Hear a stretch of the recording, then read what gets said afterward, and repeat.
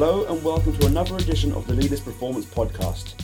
My name is John Porch and I'm the editor here at the Leaders Performance Institute, and I'm here with an exclusive behind-the-scenes episode recorded at the 2019 Leaders Sport Performance Summit at Atlanta's state-of-the-art Mercedes-Benz Stadium. The two-day event across the 25th and 26th of June attracted Leaders Performance Institute members from far and wide, who heard from esteemed speakers including Mark Shapiro, who talked about the learning culture he is cultivating at the Toronto Blue Jays as president and CEO, and the analytics duo of Amit Shetty and Ryan Murray, who work for the SunTrust Bank and the Texas Rangers respectively. We find it's always good to be able to compare and contrast approaches from sport with the outside world. If you're interested in hearing from those speakers and many more besides, the key takeaways from both days can be found online at leadersinsport.com/performance. And if you're a Leaders Performance Institute member, you'll also have access to the session footage in the same place. And for those of you still in the undecided column, you'll also find everything you need to know about becoming a member at our online hub. I want to start this podcast with a full disclosure. I did not set foot in Atlanta myself, but my esteemed colleagues, many of whom you will have met, were on the ground at the Mercedes-Benz Stadium doing my legwork for me, in between delivering another brilliant event. They spoke to a variety of our speakers and moderators, and, over the course of the next hour or so, you'll hear James Emmett catch up with our de facto host Thomas Dimitrov, the GM of the Falcons. That's up first. James then returns in part 3 to speak with Brad Sheehan, the Managing Director of Flight Safety at Delta Airlines. James bookends Luke Whitworth's chat with Connacht Rugby head coach Andy Friend, which forms part 2, before Luke returns one final time in part 4 with moderators Angus Mugford, Peter Vint and Steve Gira, as well as Leaders' very own Matthew Stone, to deliver their initial thoughts on proceedings over the course of the 2 days. And a quick spoiler here, they were all quite happy with how it went. I think that's quite enough from me. Let's get into it with James Emmett and Thomas Dimitrov.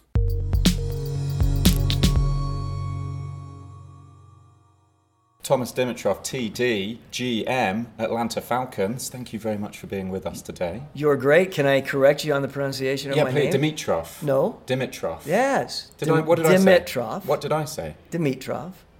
Did I say that first Yes. time? But Thomas Dimitrov. My brother. Dimi. Dimi. Where is it from? Dimitrov. Where is it originally It's from? Macedonian. Yeah. But Hungarian Macedonian, that's Okay. my makeup. But Okay. but long and short of it is I laugh because my brother, who's older than I am, who should know better, Yeah. pronounces it Dimitrov. Right, which is kind of an Americanized. Yeah. And my response has always been, because I'm pescatarian, there's no meat in Dimitrov. That's good. Okay. Let's say that's good. For you, okay, yeah. You can get that one. I'm going to go with TD if that's okay. That's perfect. Yeah. Always a pleasure to see you. Always a pleasure to hear you speaking. And you've just spoken here, opening session at the Leaders Sport Performance Summit, here on your home turf at the Mercedes-Benz Stadium. I'm always struck by your kind of hunger, thirst for knowledge and learning, and how open you are, A, to talk about mistakes that you've made and how you've learned from them. B, your genuine desire to talk to other people in kind of equivalent positions in sporting organisations around the world about how they're doing things. And you were just having a private conversation next door, and I was very interested to learn that you've recently had Dave Brailsford, the Team Ineos cycling performance guru, round to your house in Atlanta. Is that right? He was here with a number of guys. Jimmy Worrell was here as well, and we had a number of really good guys that have affiliations with Leaders.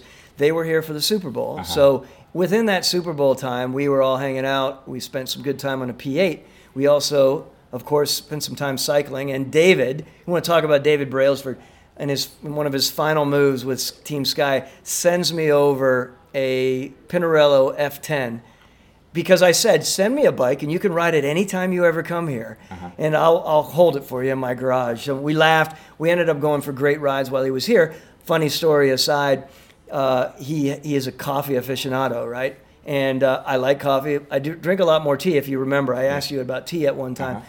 But he sent me over a top-notch rocket coffee maker, espresso machine with a grinder. Unbelievable setup, because he was so disappointed that in my house, after and before a ride, he had no coffee and he didn't have the right barista there to take care of it. So he told me, I will give you a year after I send you this really high-end piece.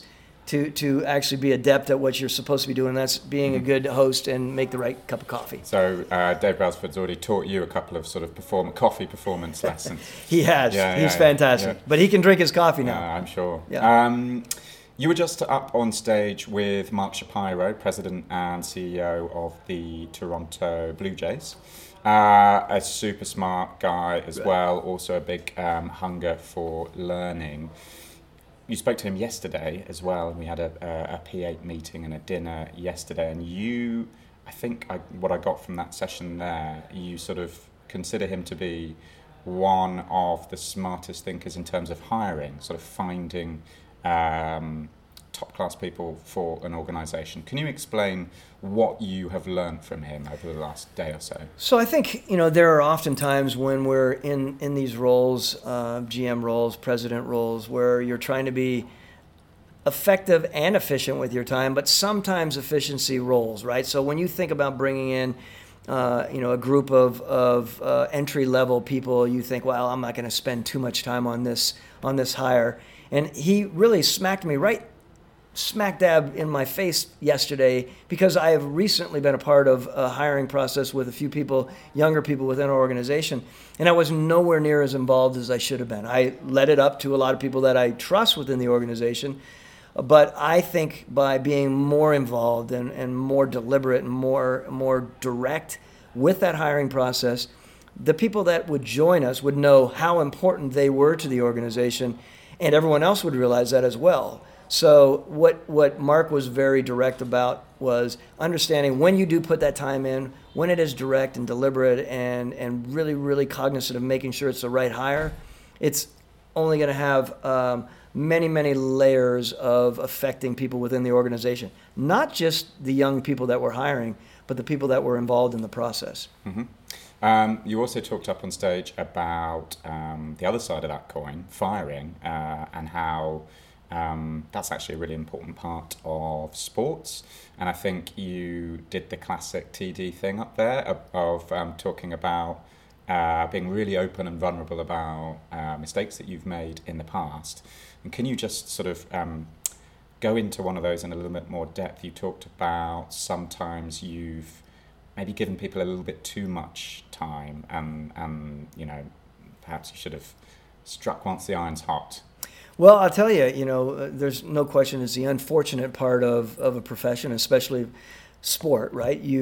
There are a lot of really talented people and a lot of good people, good soul people who just might not be a fit for an organization for many reasons. And I look back on it over the 12 years that I've been involved now with the Falcons, and I realized there were situations that probably should have been taken care of maybe even 5, 6, or 7 years ago. And some of those people, quite honestly, are still trudging their way through an organization, and we're working at it. And I believe in giving second and sometimes third chances. I'm not one mistake or one realization and I'm going to completely, lack of a better word, hatchet someone. That's not my makeup at all. I want to work with people and continue to help them get better. There is a point, though, of no return. And the mistakes that I've made probably have been delaying that. And when you delay that, of course, it not only sends a message to that person that, okay, that's okay, and you can be mediocre, but it sends a message to other people within the building. TD, I hate to speak in third person, is letting this happen so it's acceptable. And quite honestly, what I've been hearing a lot more lately is when you as a leader within an organization allow things to go a certain way, they're not just looking at that person saying, well, X person over here is a pain in everyone's rear, and he's not doing what he's supposed to be doing, and she's not taking care of business, but she's still staying in this organization. They're not just throwing a dart at that person. They're throwing a dart at me as the leader, saying, and he is also at fault here, and he's letting this happen to our organization. So I've always realized that, but when it's been voiced to me about the importance of that, it really strikes me, and I realize more and more have to be expeditious when you know it's the right move. And you could talk to any leader, Mark Shapiro included. We've all done it. We've held on too long, and sometimes maybe we've made moves even quicker than we should. So it's not an easy art for sure. talking about hiring for character, and obviously character is really important here at the Falcons organisation. Every hire that you make, ever on the playing side and on the support staff as well. You were talking about how you love to be quite direct about asking people what their personal philosophies are, whether that's a potential playing recruit, whether it's a coach, whether it's anyone. You've been here now, you'd say, for almost, you're going to your 12th year, which is remarkable for someone in your position. So congratulations. I appreciate that. Would you say that your personal philosophy has changed over that time? If we had the conversation your first year to now, or are you still living the very same values? Well, I think, asking some of the people what their personal philosophy / mantra is, I get different things from people in their 20s and their 30s and their 40s, of course. Since I've got this job, I think I've been, and I got it when I was 40, I'm now 52, like 12 years flies by really fast. I would say in my mid-40s, I came to a sort of an understanding of what I truly was living by and what I wanted my children to live by. And quite simply stated, I didn't share it out today, but it's soar, and it's savor, and it's share. I think I've shared it before. That is important for me. There are 3 S's. It's simple for me, and it's what I believe. It's shooting for the stars, going big or going home. The idea of savoring the whole process, the journey, is huge for me as well. Not just flying through, and when I come to die, I find out that I have not yet lived. What a horrible event that would be. And then the share element is big for me, of course. So I think about that, and I think if I would have lived that and been, had grasped that in my 20s or even in my 30s, I wonder sometimes where I would be. But I didn't until my mid-40s because I was in a different spot. So I am still living strongly by that at 52 now.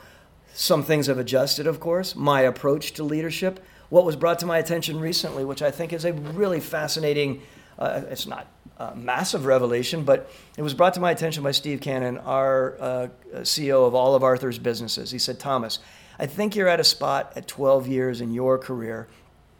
He said this, and I will say it in a self-deprecating way. You're a pretty good general manager, and you've worked hard at that. Great. I think it's time right now to continue to do that, of course, but continue to focus on your leadership growth 12 years in, because it is a different world today, and you're not leading like you were 7 years ago. Really important for this organization for you to continue to evolve as a leader. And I thought, my God, that's exactly where I need to be. And I had some moments this past year when it was tough, and I'd said to myself, okay, am I enjoying this as much as I was in the past? Are the wins as enjoyable? Are the losses more catastrophic? And I would say yes. Okay, that's the fact. You have a lot more going 12 years in. As I continue to lead and share, I hope that I can continue to find, the enjoyment of what I'm doing and continue to help a lot of people grow as leaders along with myself as I grow. Mm-hmm. Just thinking back on that 12-year tenure now, and it's it's rare that you get a GM who manages to stay in the position for so long. How do you think you've done it? How are you still in this job, Thomas? Both from your perspective and from the organisation's perspective, because it's a rare thing.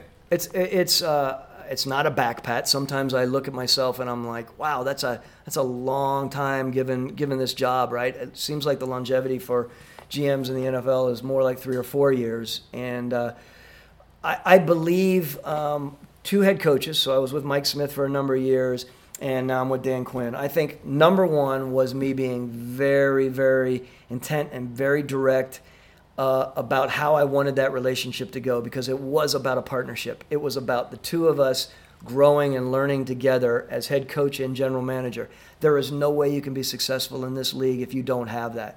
So my dad was a football coach. I wanted to coach for the longest time. I got into personnel and then moved my way towards being a general manager. I've always had a really strong understanding of where that fine line is between the relationship. And I continue to feel like I'm doing it now, and I continue to realize that is paramount, and there's no getting around it. The people who don't survive in this league are at loggerheads with their partners, whether it's a coach or GM, because to me it becomes an ego thing, and it becomes misguided and misdirected. And I think if you keep that understanding of it being a partnership, and you're working together, and you're honest, and you're I've recently, in my mind, I'm coining it. I've coined something for me that's real. It's empathically direct. So I want to be direct with Dan Quinn as my head coach partner. And I want to have empathy in my delivery and not just wheel off over something that doesn't need to carry some sort of anger or agitation. That's important. I also believe Dan is really, really positive, and I've talked to him a lot about in the spirit of positivity. I also want it to be appropriate positivity, meaning I don't just want to be, walking down the hallway clicking my heels like a leprechaun. I want to make sure that we're looking at it in the right way and we are being truthful with each other and the organization in the spirit of being positive, but also being appropriate. Mm-hmm. When Stephen Cannon advised you that now's a good time to focus on evolving your leadership again, I guess, what steps are you taking to do that now? How are you going to develop the way that you're a leader? Right. So where I have been spending a lot of time with my relationship with Dan Quinn, that's not going to change. I am going to go back into really starting to focus on a lot of that middle management group, that department head group, and some of the rank order. Be very deliberate with that and spend more time helping them grow. Because if I'm not helping that group of 8 to 10 people grow as well as the people underneath them, then I'm not helping the organization grow and people aren't learning to grow as leaders. So I'm going to spend more time, not only with the personnel department, which is really easy for me because that's my background, but spend time with video, spend time with equipment, spend time with athletic performance, spend time with football technology and help them.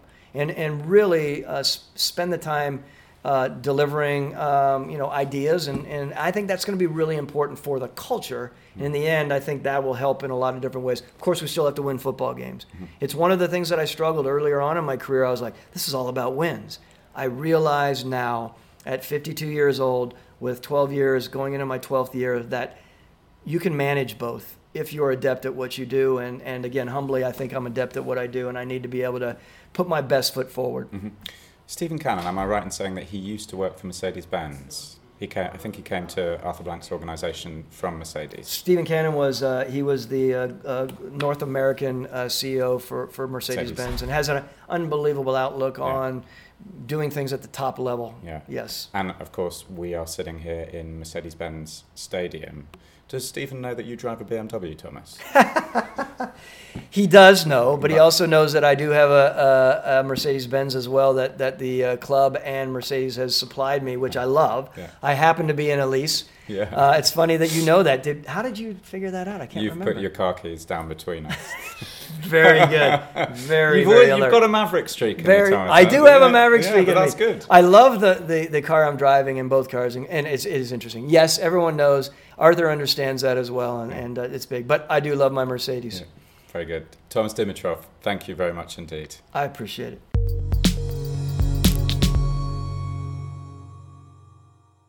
So hi guys, it's Luke here, a different voice from James, who you've heard for the last couple of days. I'm actually in the speaker room with Andy Friend, head coach of Connacht over in Ireland. Andy's come over for the summit. He's had a busy couple of days, so I thought I'd grab him, get a bit of a sense on what stood out to him over the 2 days of the summit, and also the P8 as well, which took place on Monday, which was kindly hosted by Thomas Dimitrov, a good friend of ours. So Andy, thank you very much. I pulled you away just before lunch, so apologies for that. But you've come over. Really good to get a sense on what stood out for you on the last couple of days. What's been the big takeaways? Well, firstly, the P8 was fantastic. My first time having an intimate experience like that with like-minded people, general managers, coaches. There was about 10 of us in the room, and we virtually spent from 9 o'clock in the morning till probably 7 o'clock at night, just talking, sharing ideas, and basically how we as leaders in our respective areas, the challenges we have, the things that we feel work, and I reckon one of the common themes that came out of that. It's about people. Our business is about people. Our business is about connecting with people. Our business is about showing humility, being vulnerable, being willing to learn, and being willing to stretch yourself as well. And that seemed to be a common thread amongst all the people in that room. So that was really it was really enlightening for me. I took a lot out of that. And I think the other big thing is then just the connections, the connections that you're gaining, the networking connections that you're gaining that you can we can then continue to build and develop over time. Yeah, I think the people, that stood out to me quite a lot over the last couple of days actually across the sessions. But from your guys' point of view at Connacht, obviously in rugby, I think just from sort of our perception working with guys like yourself, is I think rugby's pretty good from a sort of people and cultural point of view. How do you think about it in the organisation? Or what are you doing to kind of develop your people and in the environment around them? Is there any little snippets or lessons you could share? Yeah, I think it's probably one of the things too. I do think rugby is good at that. I think rugby's one of the ultimate team games, and there's a humility about rugby too. I think it's we often call it the gentleman's sport. You can probably argue that on some occasions, but I think it's brought up with the right values. It's got the right values about it. So I've probably been fortunate enough to have been around that for a long, long time and have been exposed to that. My view on it, as I said there before, it's got to be about the people. My philosophy in coaching is to know the game, but coach the individual. So I do know the game. I've been around the game for over 30 years, over 40 years nearly. But it's about how do I connect with the individual, and the more that I can share about who I am and what makes me tick, the more I believe the player is willing to share that. And once I know that, once he knows that, or she knows that as a staff member, on what's important to me, and I know what's important to them, we can build this bond. We can have connection and we can achieve some pretty special things. Yeah, it's a great philosophy, and I think one thing I was keen to ask you, it's been a pretty diverse couple of days here at the actual summit. We've looked at leadership, we've looked at data, we've looked at human performance, looked at coaching. If you were going to pick one session that resonated the best with you, what do you think it would be? I'm going to take out Thomas Dimitrov and Mark Shapiro because you were with them all day on Monday, so that one doesn't count. Yeah, and that was enlightening too. So we had the whole day together on Monday, yet still on Tuesday morning you still pick up things that you go, we're spot on with that. That's a point that maybe was raised yesterday that I didn't necessarily pick up. So it was still, it was great to hear that. I think I love the weatherman. I love Paul. I thought he was great. And again, probably related to where I'm living at the moment in Galway, we have this great asset that's the weather that we can use to our advantage. I don't think we do that as well as we need to. But I had some great conversations. I had a great conversation with a girl called Kristen around a sleep watch that they're currently producing or working with. That's another area I reckon we're going to get some great benefit out of. I loved General Nella. I thought he was fantastic in his just his probably the steeliness and the matter-of-fact way he spoke about his role and what he's done, and the humility he showed within that as well. And probably the analytical part. I haven't given you one answer there. I'll give you multiple answers. But that was, I think, which was what was so fantastic about this summit. There's been many different snippets that have probably been different. Normally, when I've been to different conferences or summits, it's often with similar like people. So a lot of rugby people, a lot of rugby league people, AFL people, given the country I come from. But I'm probably one of the only rugby people here, so it's great. I'm getting a whole brand new lot of thought being thrown at me, and it's been really invigorating. Yeah, it's great, and I think that probably the biggest question is the silver bullet, maybe. What are you going to take back, and what you're going to start to look at working on as soon as you get back? Maybe even thinking on the plane on the way back. Oh, listen, I've got 15, 20 pages of notes, so I'm taking a lot back. And I was asked by someone today, how do you actually take that back? And we have a management meeting every Monday morning. That management meeting, at the back end of that, actually, a staff member has to present on something that they've done, seen, read, listened to at the end of every meeting. And it's for 15 minutes, and I'm going to lead it off. I'm going to lead it off with this stuff, and I'm going to lead it off with a lot of the little snippets that I picked up. But I'm going to do that because I don't want to own it. I want to be able to say to our head of athletic performance, "No, I want you to make this connection. I've spoken to that person. They're waiting for you. Chase that one for me, please, mate." Our head of medical, you chase that one for me, please, mate. Coaches, we need to be reading this book. I want you to read it. I want you to come back and have a look at it with me. So I want to share that knowledge, get it out there to the staff. I'm over here representing Connacht, which is fantastic that Irish Rugby's allowed me to do that. So it's not Andy Friend's knowledge now. This is Connacht's knowledge. This is Irish Rugby's knowledge, and we'll share it, and hopefully we'll get a lot of benefit out of it. Yeah, I love that approach, and we'll wrap up here because I know you're probably starving, but we really appreciate you coming over, and hopefully it was a fruitful couple of days, and I'd imagine that presentation will be longer than 15 minutes on Monday. Well, that's my job on the plane, is to try and be succinct in that 15 minutes and allow it to stay at 15. But anyway, brilliant. You, Luke. Well, no, thanks a lot, Andy. Appreciate Cheers. Take care. Man. Bye.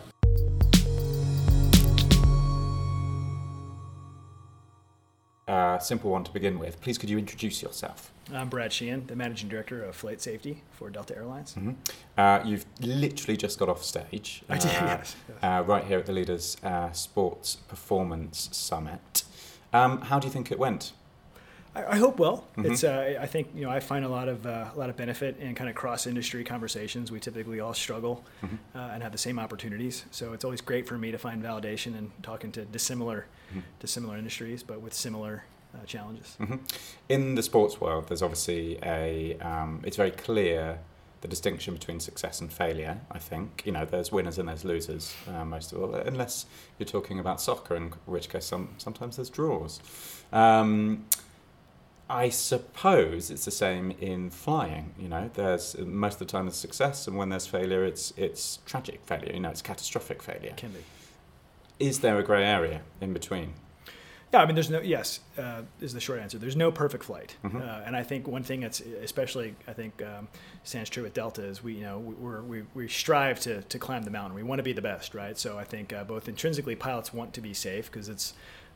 You're the first person to get to a bad event. Mm-hmm. But I think in general, the performance review, how we the continuous improvement mantra, it's both, I think, baked into the DNA of not just Delta, from a wanting to be the performance leader around the globe, to safety performance is part of that. It's as my boss likes to say, it's not safety or performance, it's safety and performance, and the two are synonymous. A pilot doesn't separate. The decisions they make that are relative to the outcome of a flight from a safety perspective from those which are the very nature of the flight itself. Mm-hmm. So for us, it needs to literally be baked in. Mm-hmm. I always say that safety is not a priority; it's a value. And if it's a value, then it becomes a belief, a behavior. And if you practice that all the time, then it goes back to one of the questions.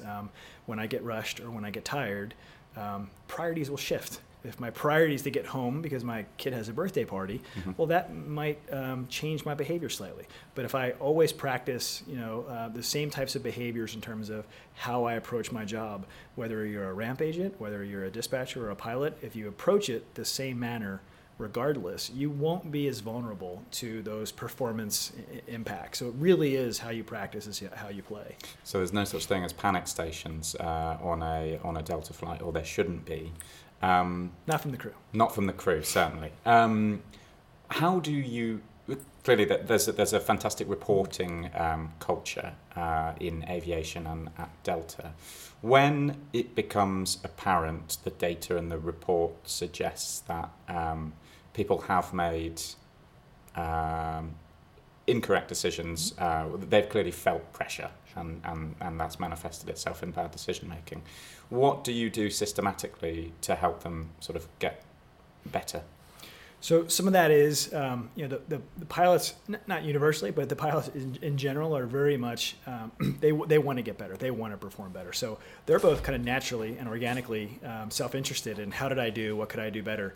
But also a lot of us, there's that, they want the feedback. I think a lot of pilots enjoy the feedback, especially when it's constructive over, I really enjoy when the flight's over and I look over at the pilot next to me and they might give me a tip or something. And I've been doing this for several decades, and I like the fact that it's, we'll speak up. We kind of talk back and forth. No one likes to make a mistake.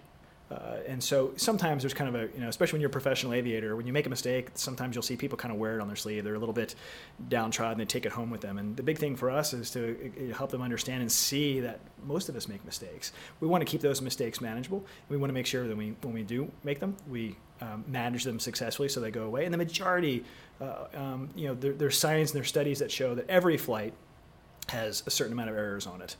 even with the two best trained pilots, but we manage those errors. We capture them, we trap them, we have resilient systems. And so there's nothing wrong with making a mistake. Part of it is how do you learn from it? How do you recover from it? Mm-hmm. So don't get angry.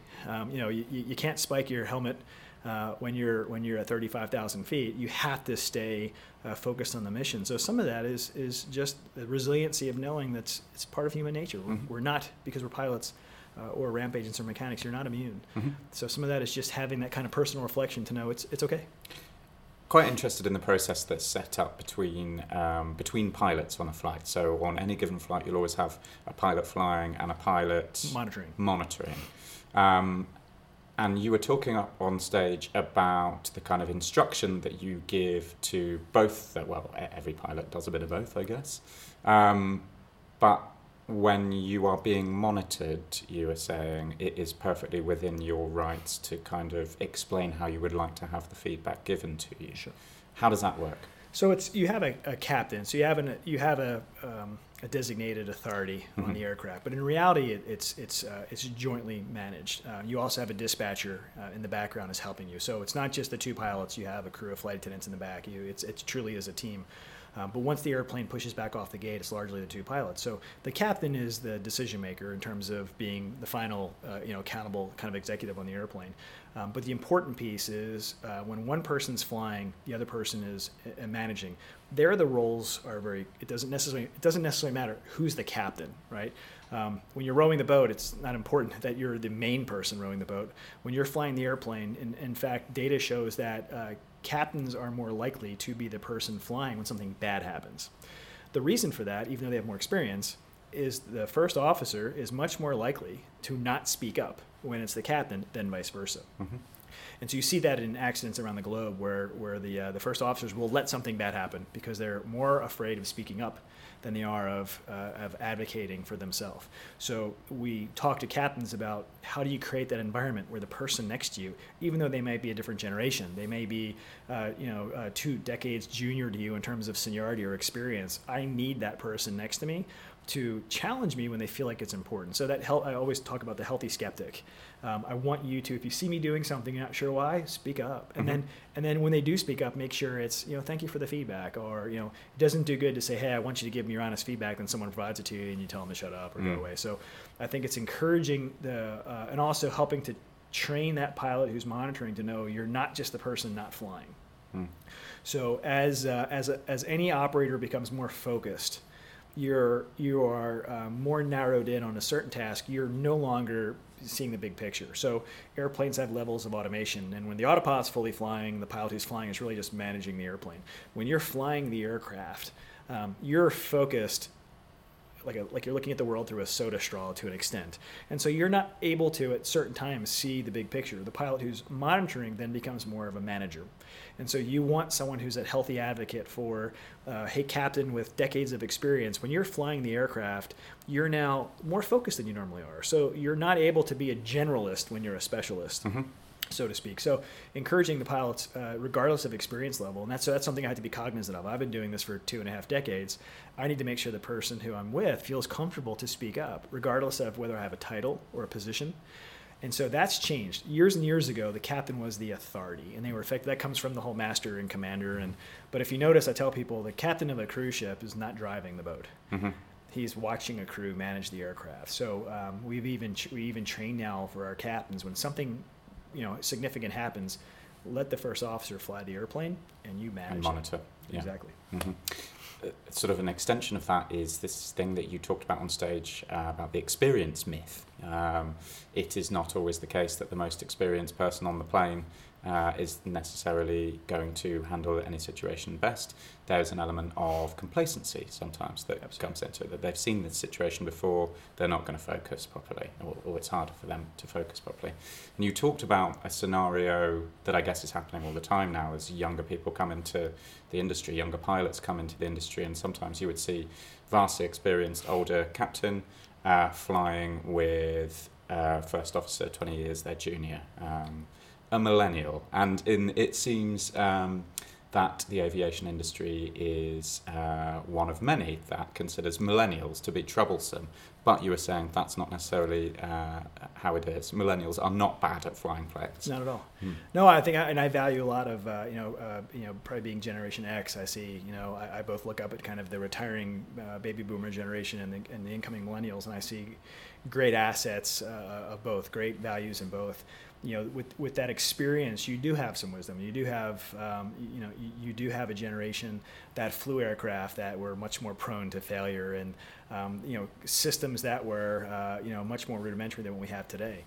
The aircraft today, I think, are much more, let's say, they lean more towards millennials in terms of we use iPads for a lot of that. We're more managing an aircraft versus needing to be able to take it apart and reassemble it than we used to.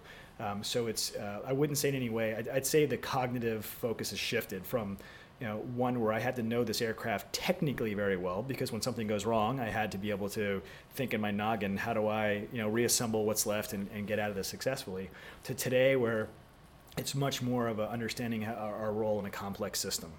And I think millennials are geared towards, I think, first of all, that value and that feedback, I think, is something that millennials are, pretty good at. And in fact, not universally, but I think millennials are very good at receiving, kind of receiving feedback, and some of the things you see of, enjoying meaningful work. That's very valuable in terms of, something that I view as an asset. People who, they want to see their job as something that's making a difference. And I think that goes very well along with a lot of our safety programs and how we try to learn, and the continuous learning piece of, I don't want to just approach my job like I'm a cog and I'm doing something repetitively. I want to see that, yes, what I do might have redundant pieces to it, but by and large, it's still a profession which is you're always getting better at it. You're part of a craft, and you're continuously growing in your field.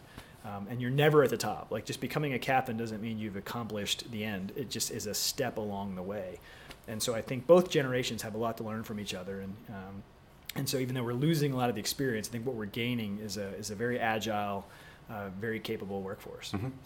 Finally, a personal note.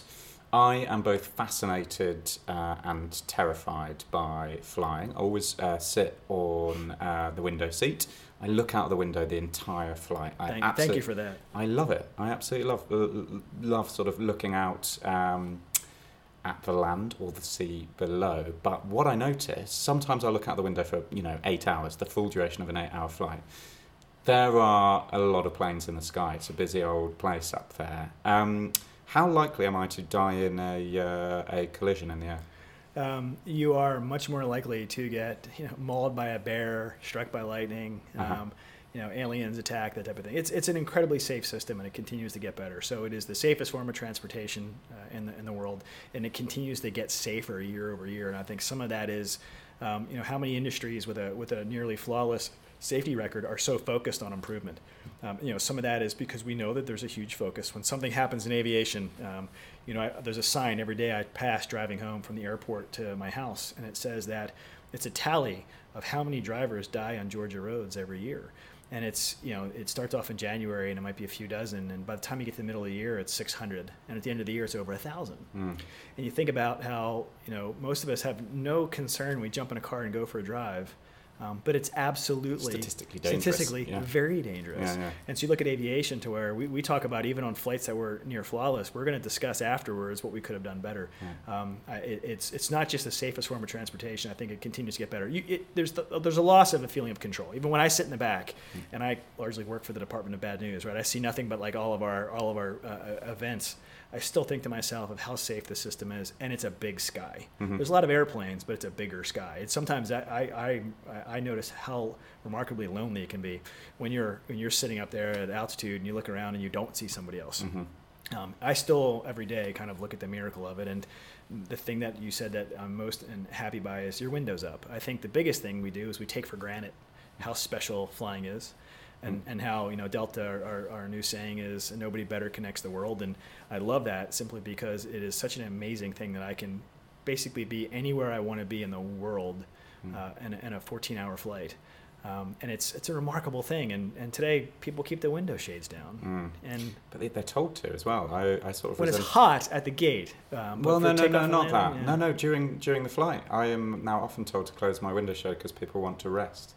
and I sort of think, well, I deliberately got a window because I want to look. I opened mine up. Yeah, me too. Well, it's a crumb of comfort what you've given me there, Brad. Thank you very much for that. But if I do now die in a mid-air collision, I'm going to be having the last laugh because obviously you've just told me that. So anyway, I'll Brad, change my story to that. Brad Sheehan, thank you very much indeed. Thank you.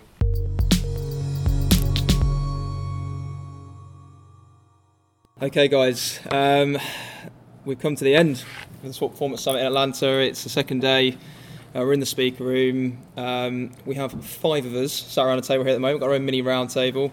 And what a lineup we've got. We've got to my left, it's Luke speaking from Leaders here. To my left, we've got Angus Mugford from the Blue Jays. To my right, Peter Vint, who did an excellent job hosting as always.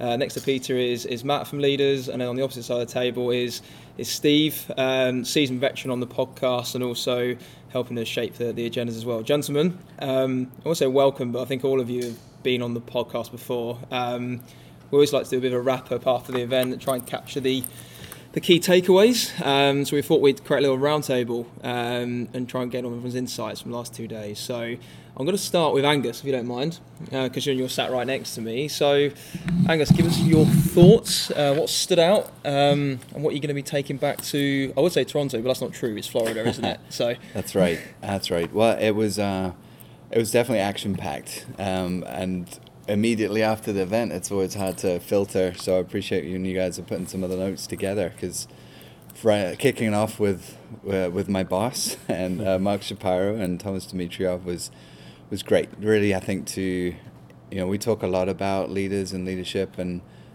how they influence and impact people and organizations, and I thought that really was great at setting the tone. And I'm very grateful for their leadership, and Mark specifically for me, but the org, and I think seeing a consistent theme that a lot of people were talking about was the alignment of people trying to be successful in their job, impacting athletes or performers, and how supported they are by their leadership. So I think they're setting the tone around culture was big, and the closing, with I think the piece with David Epstein this morning was really impactful to me, because we do have such breadth here with people from different industries, from Delta to military to sport and everything in between.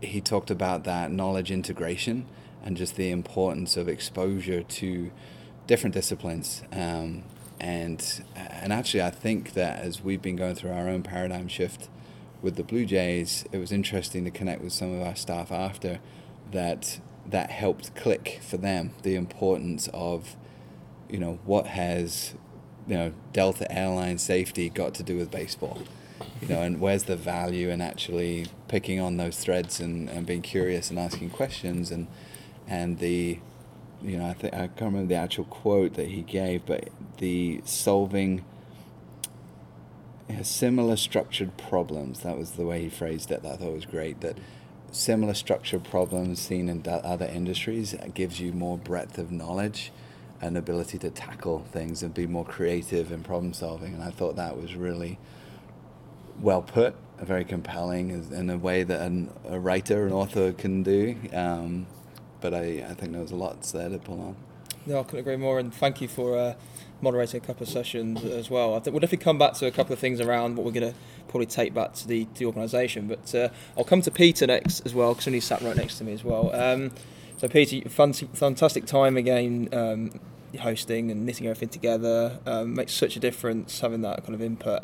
Same question for you really is, what really stood out from you? You kind of had that view across the 2 days of sort of digesting everything and piecing it all together. So interested to get your thoughts on what stood out.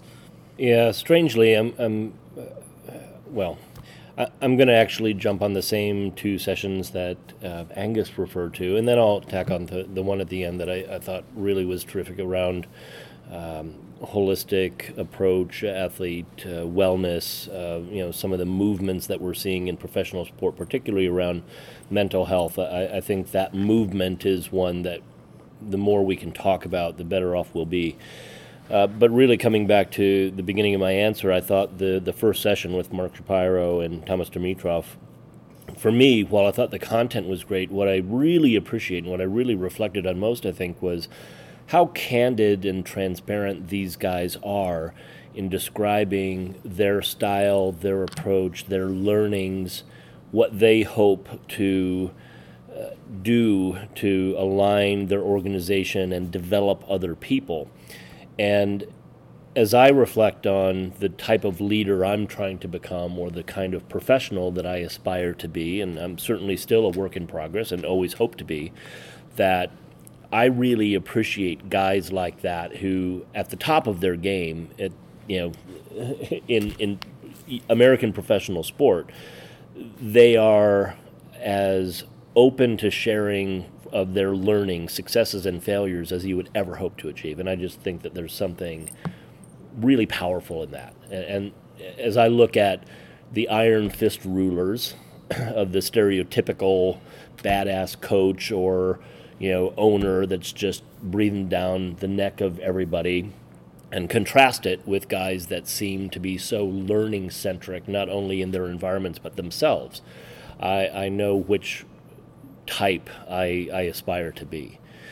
I'm always fascinated by David Epstein's work. I think that he presents in The Sports Gene and now in Range ideas that are really impeccably well researched and thought through, but challenge me in my own journey as well as the journeys I've seen of athletes that I've worked with.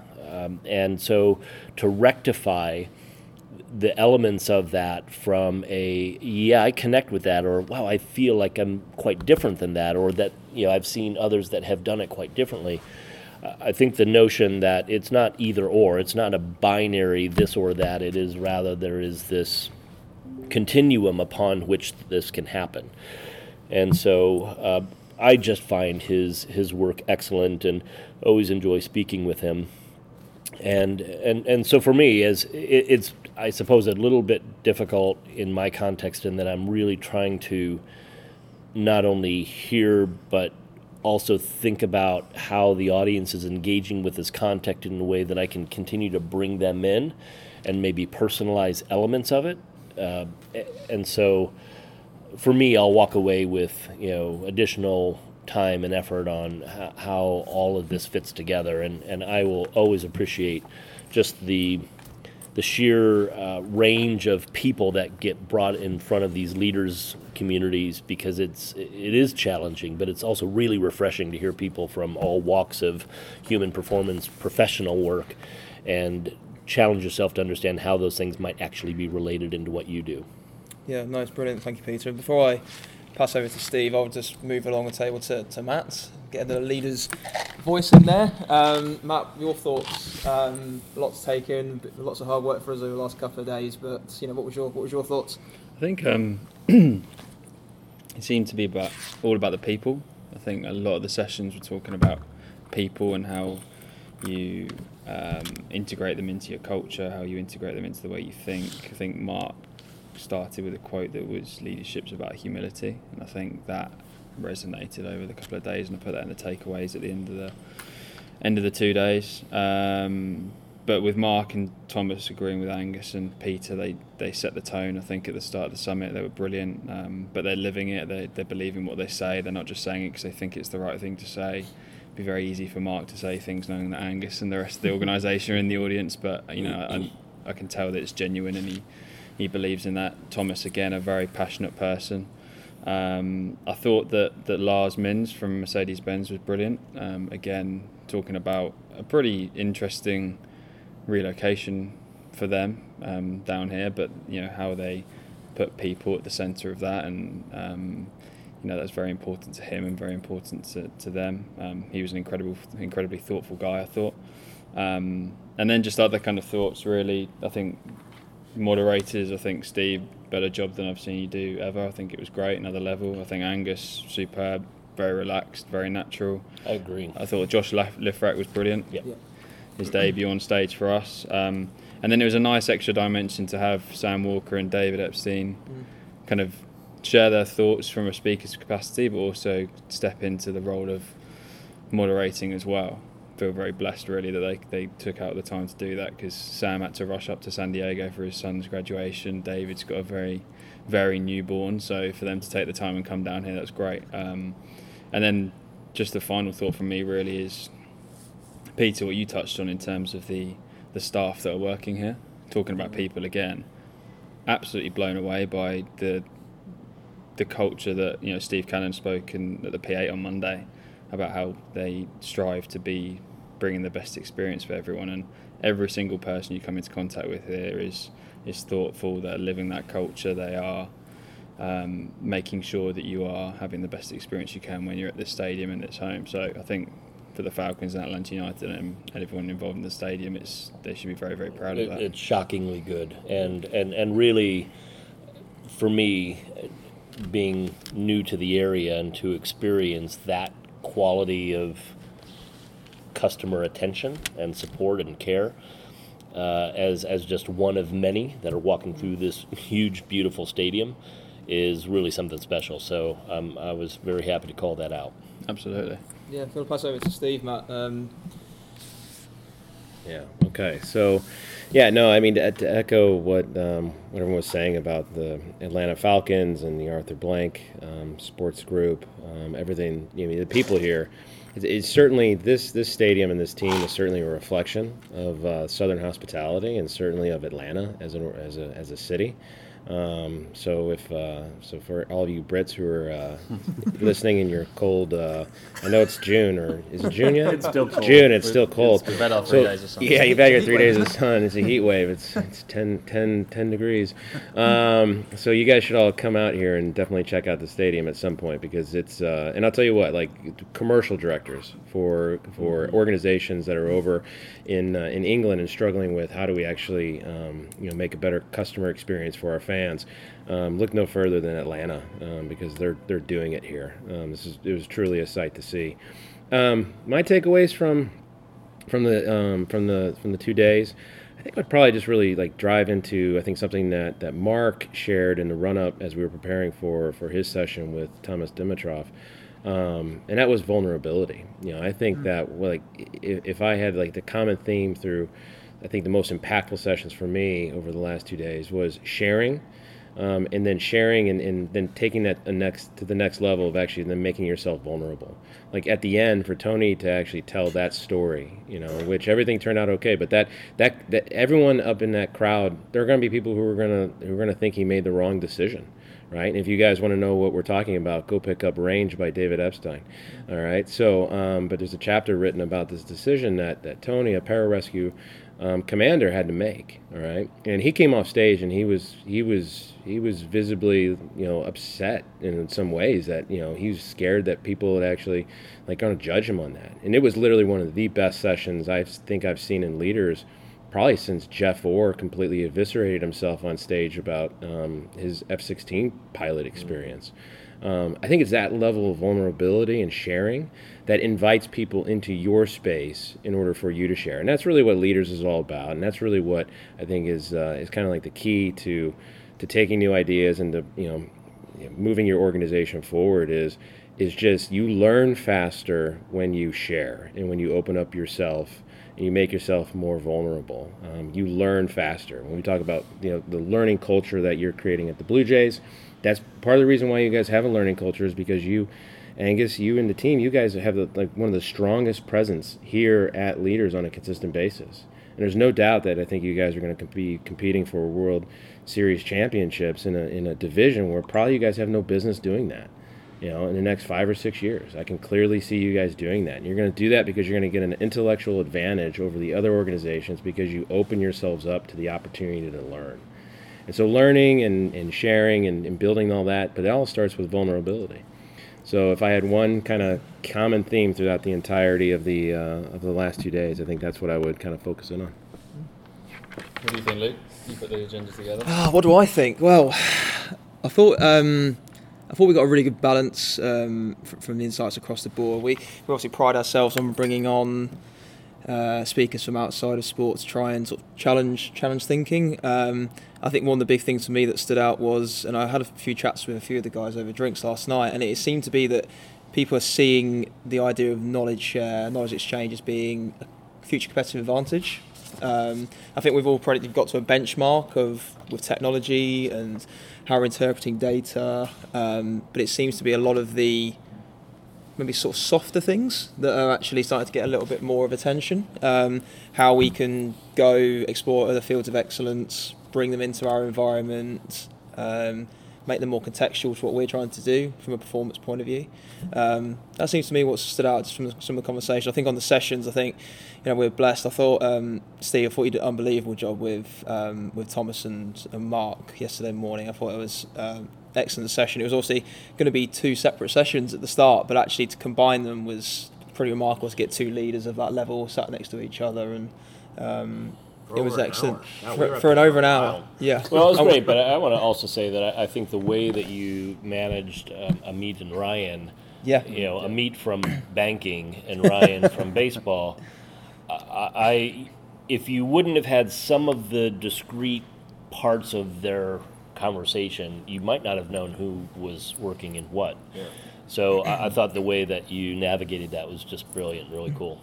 Yeah, no, it was excellent. And one thing I want to do quick before we all head off, Angus, I know you've got to fly back, and Steve likewise, it's probably what you're going to go back to the organisation with and probably focus your attention on. I see your notebook here, which is got loads of scribblings in it.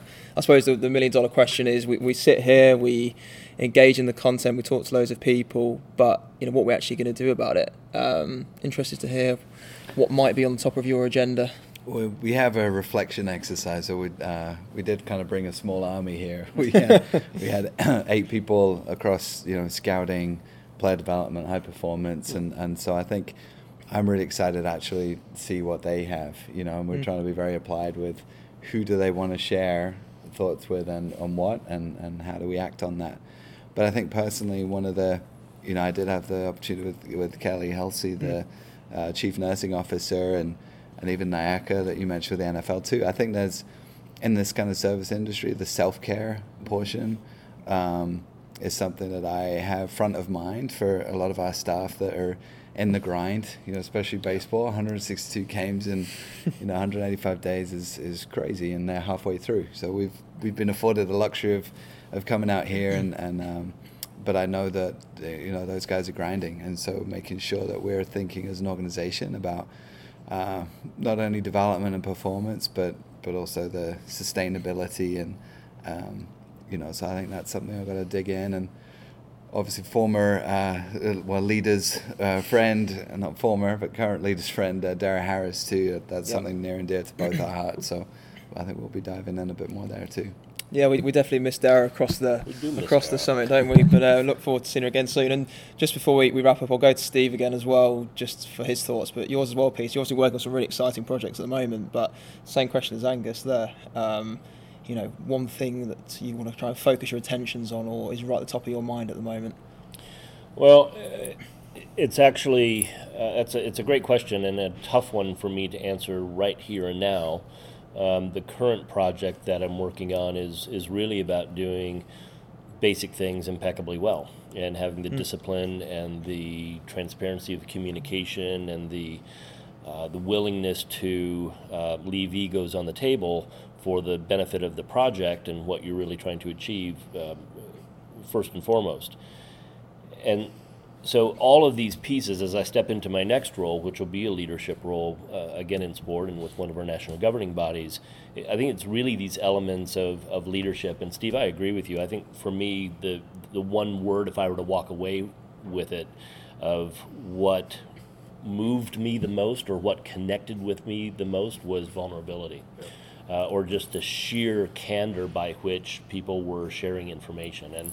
And I think that wasn't only, by the way, between moderator and speaker. I think actually if you listen to what was happening around the roundtables, or you listened or watched the conversations and engagements over coffee or over lunch or over beers or whatever, you saw people really, really connected. And I thought that was great. I don't think I was, just seeing something through a different lens. I felt like there was something a little bit different about the way that happened here, and I don't know why, but you should just put that in a bottle and make it happen again. We'll do. I'll let Matt jump in before Steve gives his thoughts, so I'll just pass over to you, Matt. I suppose one thing from our point of view is going to be what we're going to do next. So, what crazy ideas are going through there? Well, no, not much. I won't talk talk for too long. I'm not an expert, and we're just putting the events together. But we are working for London to have a narrative throughout the whole event. We're working with a creative agency to do that. I think there have been some clear themes for these 2 days, or these 2.5 days. Some of that's luck, some of it's judgment, but I think the more that we can bring a narrative and bring a theme and bring a constant thought throughout people's mind, throughout the agenda and everything that happens before and after, if we can change that from event to event and shift the focus a little bit. Vulnerability seems to have been the theme, and I couldn't agree more. We're trying be proactive with that going into London on the 12th and 13th of November, to have a theme and a narrative that we can push out through the speakers, through the content, before people get there. So planting the seed in people's minds a little bit, but not wanting to do it too much, so that great thoughts and great feelings come out of it as well, like Peter said there. So I think the more we can do about that, the better. The more thoughts and advice that we get from people around the table and around the network, the better as well. So looking forward to it. Yeah, and Steve, similar question to Peter and Angus, really. Just you're obviously working on many projects as well. What's the what are you going to take away? What's the focus? Good question. Takeaway for focus. Good Lord, if there's one thing I could do more, it's focus. Squirrels. Yeah, we got a lot of stuff going on. Our project with FC Barcelona continues to gain steam, and we got some fun things coming down the pipe with them. I think one of the main things that I was really excited about, especially like on Monday when Steve Cannon came to the P8 and hearing some of the discussions after that, is you're starting to see a convergence between the performance and commercial side in sport. I've been banging this drum for like 5 years, and I still may be wrong, and I still may be crazy, but the convergence of these two places and the niche that's going to be created around what are the different products and things and services that can be built off of the performance side of sport. How can we really change sports science departments and coaching departments and scouting departments from just being cost centers to actually being real value drivers outside of the win-loss column? I'm starting to see, at least it feels like I'm starting to see people actually have side conversations. Like Peter, you made the great point. The side conversations here over the last 2 days, I think, were some of the most robust and best that I've had. It seems like there's really been like a great maturation of this entire space, and everyone here is starting to think less about just how they can like operate in their kingdom and more about how they can open up and get a bigger ecosystem, a lot with what the Blue Jays are doing. So I think like the creative thinking around how do you actually start to actually merge the performance side and commercial side of sport. I think I'm gonna continue to focus on that, and I'm gonna continue to focus in that area. And as luck would have it, Jimmy invited me to go moderate some sessions at the commercial summit, so I'm going to go there and offend some people and crack some jokes and hopefully make an esports session a bit livelier than maybe they've been in the past. But so we're just going to we're going to continue to have fun, continue to build stuff, and hopefully continue to give back to the ecosystem as much as we can.